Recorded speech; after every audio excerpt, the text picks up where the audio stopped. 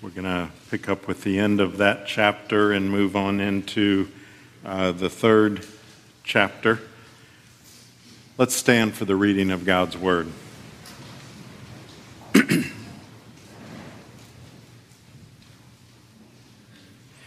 You have wearied the Lord with your words. But you say, how have we wearied him? By saying, everyone who does evil is good in the sight of the Lord, and he delights in them. Or by asking, where is the God of justice? Behold, I send my messenger, and he will prepare the way before me. And the Lord whom you seek will suddenly come to his temple, and the messenger of the covenant in whom you delight, behold, he is coming, says the Lord of hosts. But who can endure the day of his coming, and who can stand when he appears? For he is like a refiner's fire and like fuller's soap. He will sit as a refiner and purifier of silver, and he will purify the sons of Levi and refine them like gold and silver, and they will bring offerings in righteousness to the Lord. Then the offering of Judah and Jerusalem will be pleasing to the Lord as in the days of old and as in former years.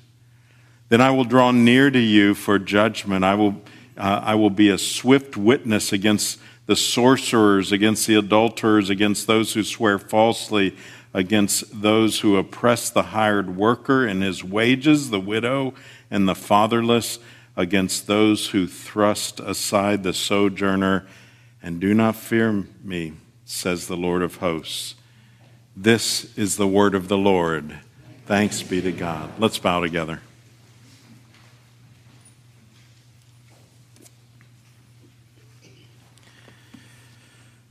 Lord, this is an awesome, awful glimpse of that day. And yet you want us to have that glimpse. And so, Lord, will you teach us today by the power of your Holy Spirit? Will you move our hearts, move them to Jesus? And we pray in his precious name. Amen. Please be seated.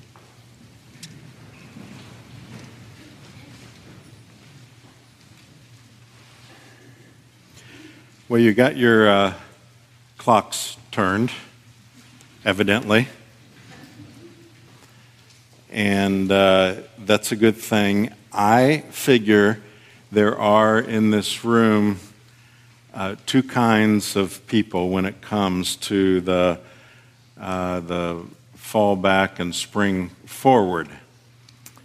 I learned this from my wife Connie because we are two different kind of people in that. She is in the wise group and I am not. One group, this is her group, says, this is great. I get an extra hour of sleep. And the other group, my group, and some of you say, oh, I get to stay up an extra hour tonight and not feel it quite as bad. Now, I'm not judging people in either group, but the whole idea, you may be feeling a certain amount of tiredness according to which group you are in today. When we think of God, I think we seldom think in terms of him getting tired of something. And yet, this passage before us uses that actual word, that phrase about his weariness.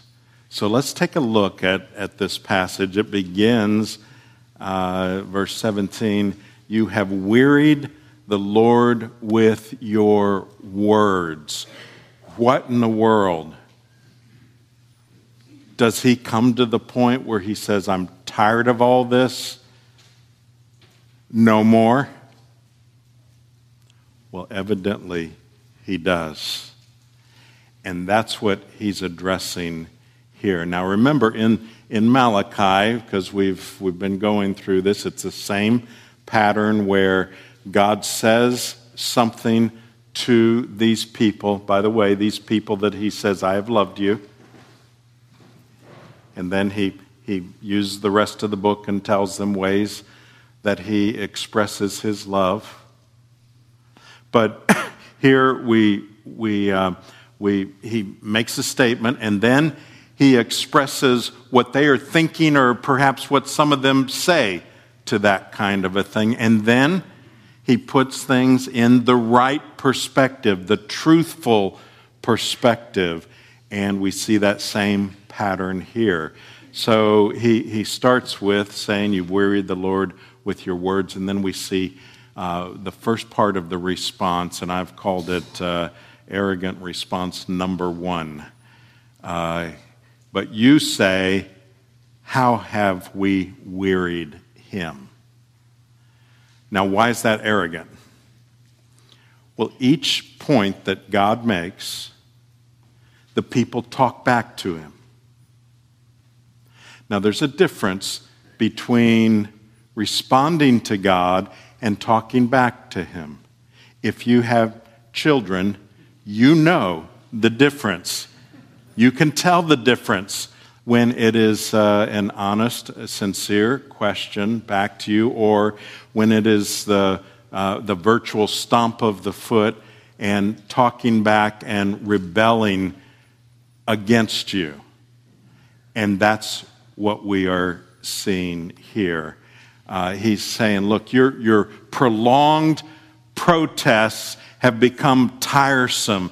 Back in chapter 2, verse 13, we looked at this last week. He says, the second thing you do, you cover the Lord's altar with tears, with weeping and groaning, because he no longer regards the offering or accepts it with favor from your hand. Now, repetition is not the problem. It's not the problem that he's dealing with. And in the New Testament, we see Jesus talking about the persistent widow. That's actually a good thing in that case, and he's using it to teach about prayer, that persistence in prayer is a good thing. He is not offended by that. That's not what we are seeing. There's a difference between sincere persistence and whining and groaning and grumbling against God because we don't like the way he's doing something. That's when it becomes an arrogant response. Look at the response. Their response, again, is it's disbelief. We don't get it. How have we wearied him? Who, us? I don't see it, is what they're saying. Then here's the answer to that. By saying, again, 17, everyone who does evil is good in the sight of the Lord, and he delights in them. Or by asking, where is the God of justice? So what they're saying is that evildoers prosper materially and the wicked get rich. Here's the implication, and here's the problem. The implication is, we who do good, and by the way, they weren't doing good, but that's the implication here. We who do good, we're not getting rewarded for that. And those who do evil, they get rewarded. So we're being treated like we're doing the evil, and this isn't right. Do you get it? And they even to the point of saying, where is this God of justice? See how arrogant that is? Accusing God of injustice. Demanding that the omniscient, omnipotent, perfectly holy, perfectly just, perfectly wise, and sovereign creator of the universe, demanding that he defend himself because what he's doing doesn't fit in with our puny view of justice. That's what's being addressed here. Here is a God who managed the universe, who raises up nations and causes them to fall, raises up rulers, causes them to fall, who is in control of all things.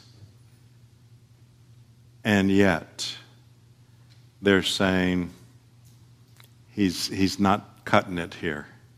He's just not doing it. Eventually, he punishes wicked in hell and brings redeemed to heaven. And he does all of that perfectly without our help. The evil do prosper sometimes in this life. Now, some might think, well, it's all well and good that God is a God of justice. But I look around at all the injustices going on in our world and are permitted to occur in this life. The evil are prospering, and sometimes the righteous are afflicted. So some might ask the question, what good is it to push God's judgments off to some future day of judgment if evil in this world goes unchecked? The bottom line, they're getting away with it, God, as if we need to inform him of what's going on. So I don't need to defend God. Let's look at what his answer is, his response. The first thing is God's coming. Verse 1 of chapter 3.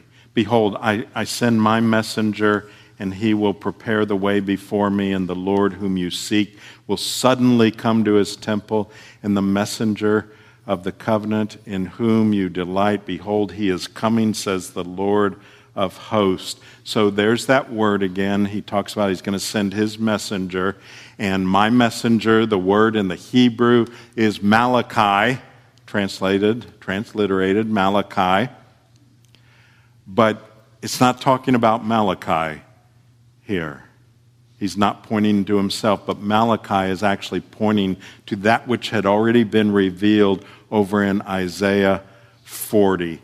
Let me show you, and you'll see how it's referring to it. In Isaiah 40, verse 3, it says, a voice cries in the wilderness, prepare the way of the Lord, make straight in the desert a highway for our God.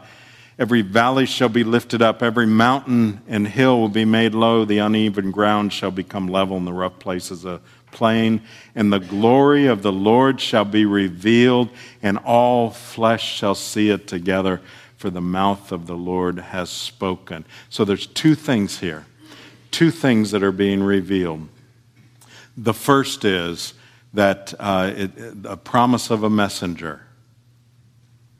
And here's one place, a lot of these things, commentators are all over the place and they don't agree, but here is one place that the commentators agree that this was a prediction, it was a prophecy of the coming of John the Baptizer, who was preparing the way for Jesus, preparing the way for God to reveal himself in the Lord Jesus Christ. So the first is a promise of a messenger, and then the second is promising himself.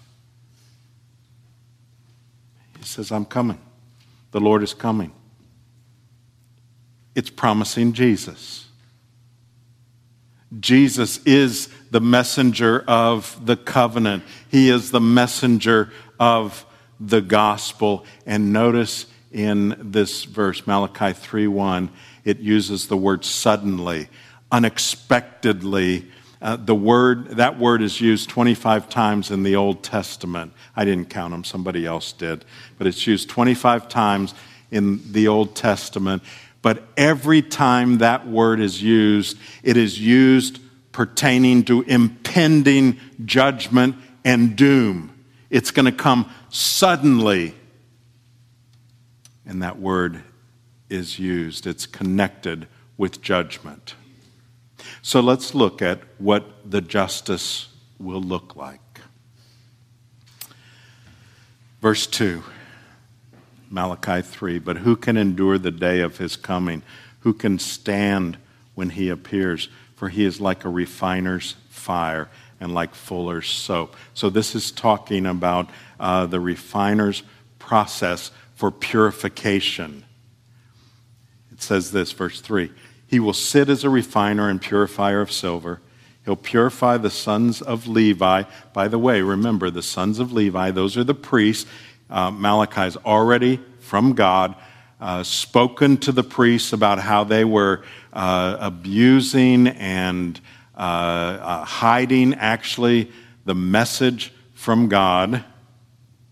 So he says this, he'll purify the sons of Levi and refine them like gold and silver, and they will bring offerings in righteousness to the Lord. Now, let's talk about the illustration he's using here. When he talks about the refiners, if you've ever seen it on a small scale, not the big refineries, but somebody making jewelry or dealing with silver, you'll see something like this, and this is what he's referring to. A small portable furnace. And the refiner of silver, for instance, would put ore in there, and he would melt it at a very high temperature because of the fire underneath. And then what happens is the dross, the waste, that which isn't pure, comes up to the top. And the silversmith, the refiner, will get rid of that, will take it off the top. And then more will keep coming up to the top. And he keeps on doing that until his work is over. The way he can tell his work is over is as he's looking down into this thing that is being refined, when he can see his face perfectly reflected like a mirror. Then all the impurities are gone. Then he knows his work's over. Do you see the parallel here? The parallel with what God does with his people. There are times he refines us, either with discipline or sometimes even affliction. We don't always know why something's happening in our life. But I say to you all the time, everything and everyone in our life is to make us more like Jesus. If we're a child of God, that's the case. And that's a part of the refining. By the way, if you can remember that and think that, it will cause you to look at everyone and everything in your life differently. If you know, they're just here, they're not here just to afflict me. They're here to make me more like Jesus. And so ultimately that's a good thing. So God refines his people. It says then, verse 4, the offering of Judah and Jerusalem will be pleasing to the Lord as in the days of old and as in former years. So what we see is the refining of his people and the judgment of those that are not his people. And there's a big difference. The refining is to make us more like Jesus. The judgment is an ultimate and eternal punishment that will never end. Verse 5, then I will draw near to you for judgment. I will be a swift witness against the sorcerers. By the way, this is against those who, not repentant in these things that are listed here, but these who cling to them, who make these their God, and they choose that over God's way. Against the sorcerers, against the adulterers, against those who swear falsely, against those who oppress the hired workers in his wages, those who oppress the widow and the fatherless, against those who thrust aside the sojourners and do not fear me. Those are the ones, says the Lord of hosts, that will experience the judgment. Now, there's a problem that some have with this. How can one reconcile that God is a God of love? We talk about that as believers. We who are trusting in Christ alone for our eternal life, we talk about His grace, His forgiveness. He began the book by saying, I have loved you. Let me show you how. And yet here is judgment. How do you put those together? And some accuse us saying he's not a loving God if he executes judgment. So here's what's going to happen. When God comes to His people, it would not be for an immediate judgment. That's not what was predicted here. It's not what was prophesied. He could have come and it could have been an immediate judgment. He could have wiped out every person in the world and no one could have complained because that's what everyone deserved. But He says, no, that's not how I'm choosing to do it. Only after I come to seek and to save that which is lost, then a judgment will come. So let's think about this, because it's talking about Jesus. When we took the trip to Israel, there were many memorable moments. And I think everybody that was there had different moments that were especially touched them or meant something special to them. And most of us had many of those. But there's one moment that really was moving for me. I don't know if it was for anyone else that was there, but that was when we went to Nazareth.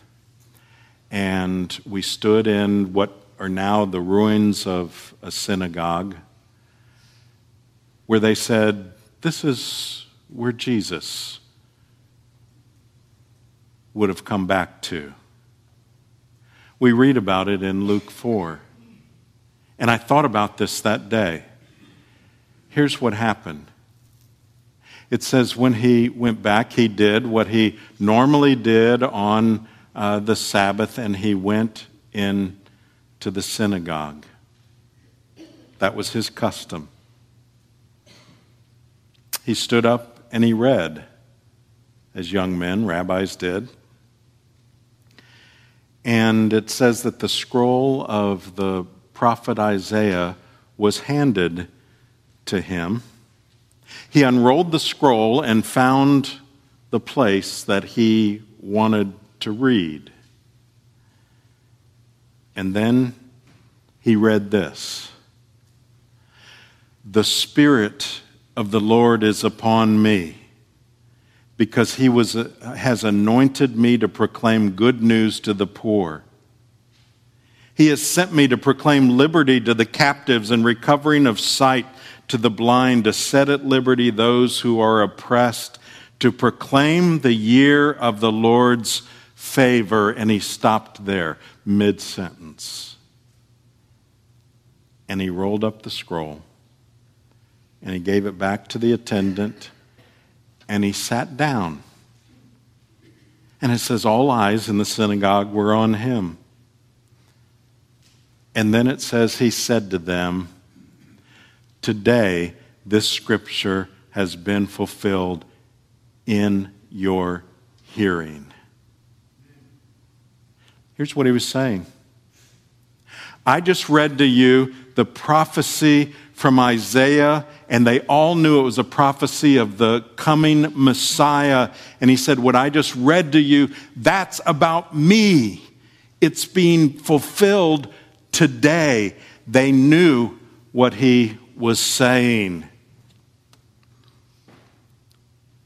He stopped, as I said, mid-sentence. His last words were to proclaim the Lord's favor, His grace, because that's what his ministry was about. He was telling them that when he came, it was the time of God's grace and favor. And that's what he did when he walked the earth. But here's what the next phrase was. Right after, he said to proclaim the year of the Lord's favor.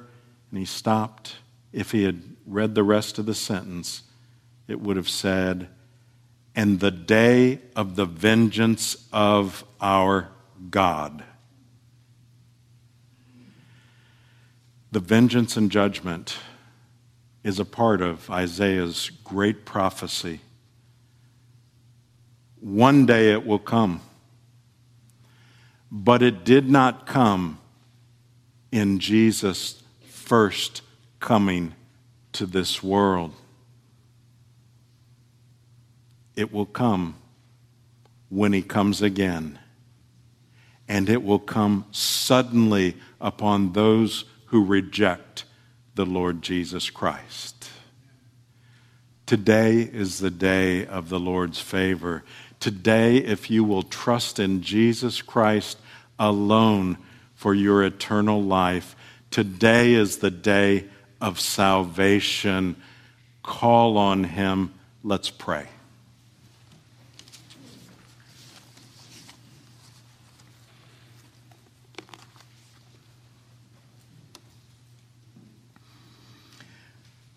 Lord, will you give us hearts enabled by your Holy Spirit to respond to that call,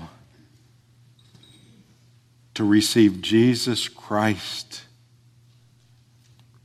and him alone, depending upon him for our eternal life, not upon our works or anything we can do. That's all dross, that's all waste. It's impure. But depending upon Jesus alone, we ask this in his precious name. Amen.